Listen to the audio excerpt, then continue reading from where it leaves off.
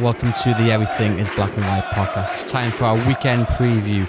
Newcastle United travel down to Burnley on Monday night in the first clash after the international break. Newcastle go into the game with 2 wins on the bounce. I'm joined by Lee Ryder to preview potential injury news, team news and everything else that goes with the clash.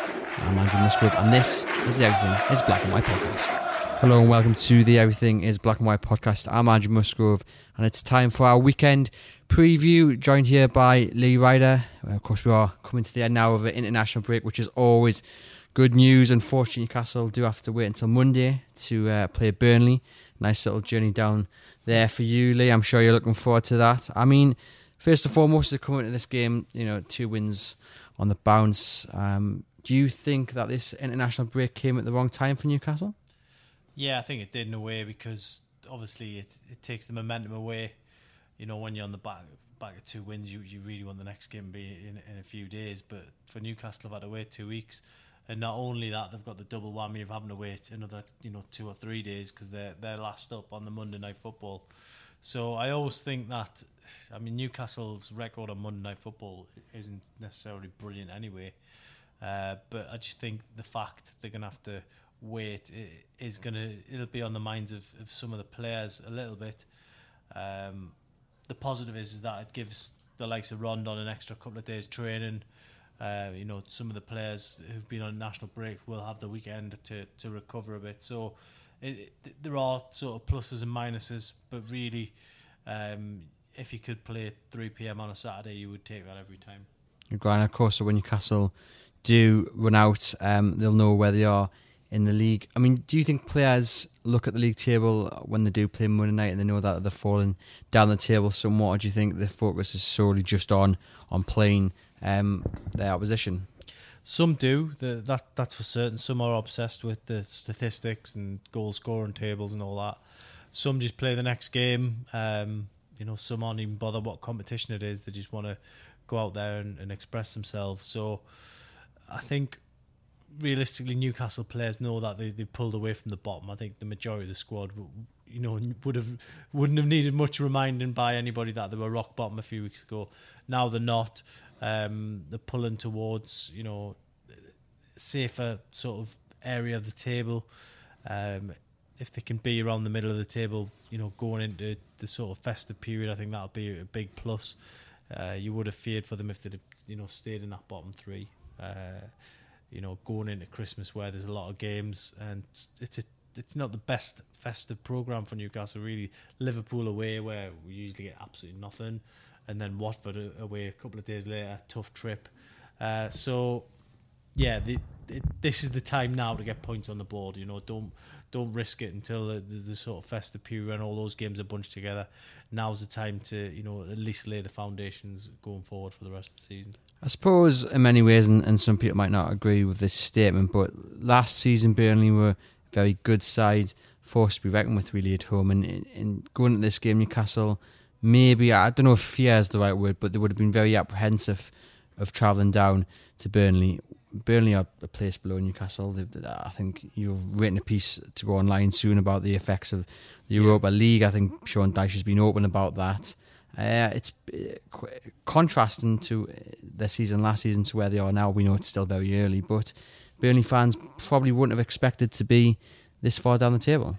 No, it's been a tough one for them, really, and the worst part of it is that they got knocked out of Europe quite a while ago because they've had to start their season a lot earlier. They've had to start pre-season a lot earlier, and they're just not used to it. That's what Dyche is saying. He's saying, this is something completely new to us. So they're recovering, really. It's whether they can play catch-up is the big question.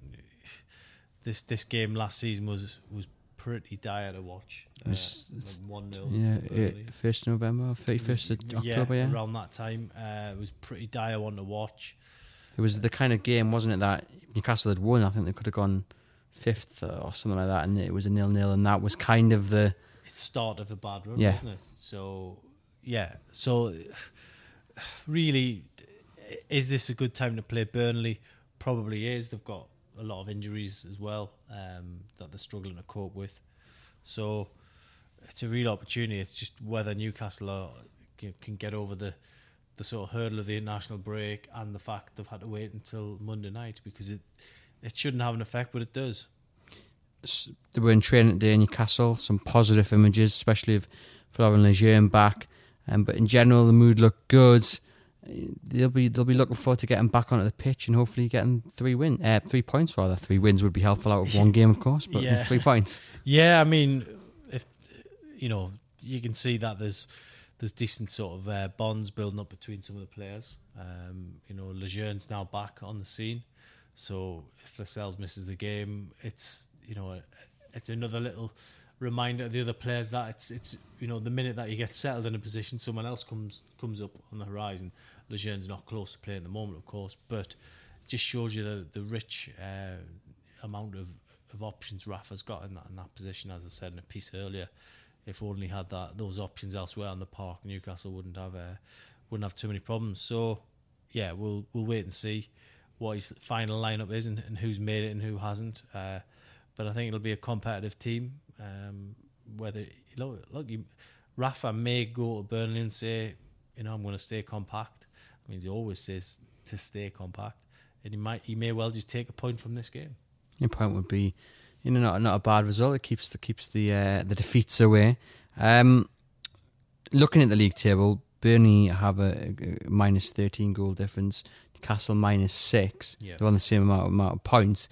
Again, it just kind of re-emphasises that Benitez's early tactics we'll probably see again against the bigger sides, set up, like you say, compact, absorb the pressure, and if the chance comes, hit them on the break. Widely criticised by certain pundits. If this is me and Newcastle survived by goal difference, and we're all right raising a glass to Benitez's tactical genius. Yeah, I mean, it was similar last season, really. I remember being in La Manga in Spain when they had the training camp, and basically he tried to play all that down at that point about the goal difference, but secretly you knew that he knows that that's worth an extra point, and this is why Newcastle look like they're in a decent position at the minute, because narrow defeats against Chelsea, Tottenham, Man City, teams that have been hammering other opponents, and Newcastle, even those 3 games alone are like on a minus 3. So look, it's not exciting to watch. We're all brought up in this city watching entertaining football, watching the great goal scorers, watching the great entertainers, but Rafa can only work with the squad he's got, the players he's got, and at the minute there's certain games where he has to say, look, let's be sensible here and get a point. It's probably the first time Newcastle have had a manager who's got that kind of stance. It's a good stance to have, though, especially if it works. Now, looking at Burnley's results so far this season, if I'm not mistaken, the last time they won was against Cardiff in September. I mean, that's a long time to go without any wins. They've been thumped 4-0 off Chelsea, 5-0 off Man City, 4-2 off West Ham, rather. At the back, they do look vulnerable. Do you think Newcastle can exploit that? Do you foresee a goal fest? Well, the thing is, the last game they drew 0-0, didn't they, with Leicester? So they did show they are capable of keeping a clean sheet. So I don't know. It's you look at it like last year was just a single goal won it. I think it could be more of a tense affair. I mean, there are cracks in their defence, no doubt about it. They lost some games pretty heavily, but I just think both teams might wait and try and suss each other out, and it could be almost like a chess match in some ways. And yeah, I can foresee it being a pretty tight one, if I'm being honest. Now, we've covered this kind of relentlessly this week, but for those who maybe haven't seen it on the website or the videos and the blog, I mean, Paul Dummett potentially could be out. He did post on Instagram yesterday saying he's fighting, working hard to come back, which, of course, you can read between the lines, suggests that maybe he might be missing for Monday. We'll probably find out tomorrow on Rafa Benitez's press conference. That's a huge blow, isn't it, for Newcastle United? Yeah, it's absolutely massive. I mean, he's missed the consistency. People used to tell jokes about the fact he used to get a 7 out of 10 every week. But I think that's been proven exactly right now. It's a minimum 7. Sometimes, he goes up to an 8. Sometimes he's been a 9. And he's actually been behind the scenes at Newcastle with Rafa and Ben Dawson. He's actually been showcased as the example of how to be a consistent performer. He doesn't try and do anything that he doesn't need to do. Although that Wales game, he did pile forward quite a few times before he got the injury. Sadly, went off before the break. But Newcastle have got to get on with it now. There's no point dwelling on it. He's not looking like he's going to be back for this game, and how long after that we'll have to wait and see. Newcastle won't slap a 3-month or 4-month timeline on it. They'll just go week by week, and they'll see where he is. But from Rafa's point of view, he has got some decent options. Who does he put there? Take your pick, really, isn't it? You could put Fabian Shaw there. You could put Kieran Clark there, who's played there. Kennedy can play there. Manquillo can play there. So it's not like that they haven't got any options. It's certainly not like going back to the days where John Carver was having to play people like Jan Matt and Jack Colback at centre half. So look, they've got to get on with it, and there are some reasonable options out there for Rafa to go with. If you were Rafa, your choice? I mean, I'd personally probably go with Kennedy and Yedlin, a bit of a wing-back situation. I know that kind of dilutes Kennedy because obviously he was very good against Bournemouth. But again, we really see him go away from home and do them home performances. So quite interesting to see maybe Kennedy on the wing-back, and then you could throw in, I suppose, a chance for Atsu or even Jacob Murphy to come out of the fold. We don't know how he's been training this week. Hopefully for him, he's been impressing Benitez. Yeah. But I mean, your pick? Looking at the options that he's got, Kennedy would probably be the one you would look at, because yes, he is an exciting talent, but he's also someone who's comfortable on the ball. I think one of the games earlier this season where he played him left back, I think he got about 60 plus touches or something in the game, so he did very well for someone in that position. It's just about that responsibility and that little bit of concentration. Can he do it for the full 90 minutes? We'll have to wait and see. But it will be a shame in some ways, because Kennedy's going in the back of it after that brilliant cross against Bournemouth. And I spoke to him after the game, and he was talking about how he wanted to do more things like that. He wanted to provide more assists. To then find yourself shunted at left back in the next game would probably be a little bit of disappointment for him privately. But there's no iron team, as I say. Team game. Lascelles, if he's fit, do you see him coming back in for either Shaw or Fernandez? That's a really tough call for a start. I personally think you'd have to look at keeping Shaw in the team. Rafa hasn't been afraid to drop Lascelles before. If he's fit, he might want to stick him on the bench. He might not make him do the journey to Burnley out of a bit of respect. If he's not fully fit, why make him sit on the bench? Go back and rest up and get ready for the next 2 home games. So I don't think Rafa's under any pressure to dismantle too much. He won't want to. He's already got to make one change with Dummett. He won't want to make too many more. So I think unless Lascelles is 110% ready to go back in, I think Shaw might just keep his place. And if he did, he would fully deserve it. And elsewhere, I mean, the other question mark is Shelvey. What's your understanding? Do you think he will be back and in contention? Again, I think he's going to be touch and go. I think, Newcastle, they haven't exactly... I don't want to say they haven't missed him, but it's probably going to come across like I'm saying that.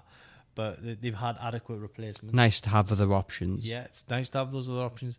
It'd be, if Key got dropped, I think that would be harsh as well. Maybe he's the man. The stats say that he's the man who covered the most distance against Bournemouth. Perez second. I mean, he is a little runner, isn't he? Key. He gets about the place, but he can deliver the pass. And he's a good technical player, and that ball across to Kennedy was superb. Was outstanding. I don't know what you think, but looking at the games where Key's started and Shelvey's been out injured, it seems to be more of a team effort in a way.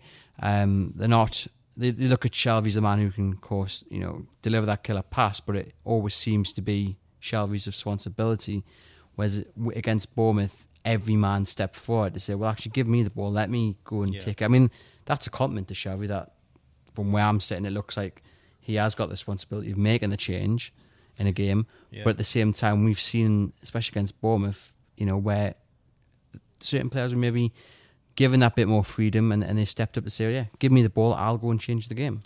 Yeah, I mean, in some ways, I think from Shelvey's point of view, he would probably benefit to have Key alongside him. And so that was the case at Swansea.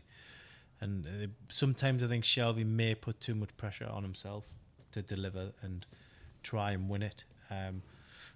We do talk about things being a team game, but sometimes you do need a key individual to step forward, and Shelvey has got the ability to do that. We've seen him in a lot of games, not just for Newcastle, for Swansea and for Liverpool at times, where he has been the main man. He just hasn't been consistent enough throughout his career to do it. And I think his face said it all recently when he blazed a free kick over the bar, and he put himself on that spot thinking, I'm the one who's got to do this here. He wouldn't let anyone else take it, and sometimes you can put too much pressure on yourself. Maybe a change will be good for him, sort of thing, and we'll wait and see. And you have Perez back in the side against Bournemouth. Obviously, Muto was out injured. Muto has been back in his home country after his wife gave birth. Again, he's going to be a bit touch and go, is he, for Monday night, do you think? Yeah, I mean, he'd probably be involved, I would say. He'd probably be on the bench, but Perez hasn't done badly in the last 1.5 games. Obviously, getting the winner was great for him because it took some of the tension away from him personally, because he had a bad run. Another player who really cares and wants to do well, but sometimes it just doesn't work out. And this season, has been disappointing for him, but the last 2 games have been very encouraging.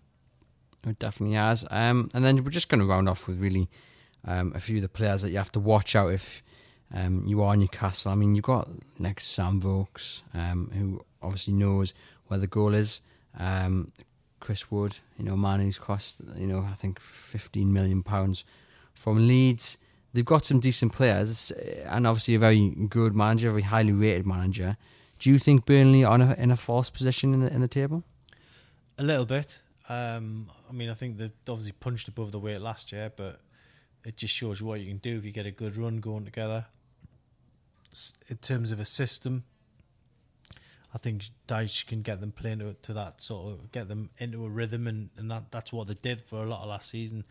They haven't been able to do it this year because of the Europa League, and they've had a lot of injuries as well. So it'd just be good to see them, push up the table, but not at Newcastle's expense.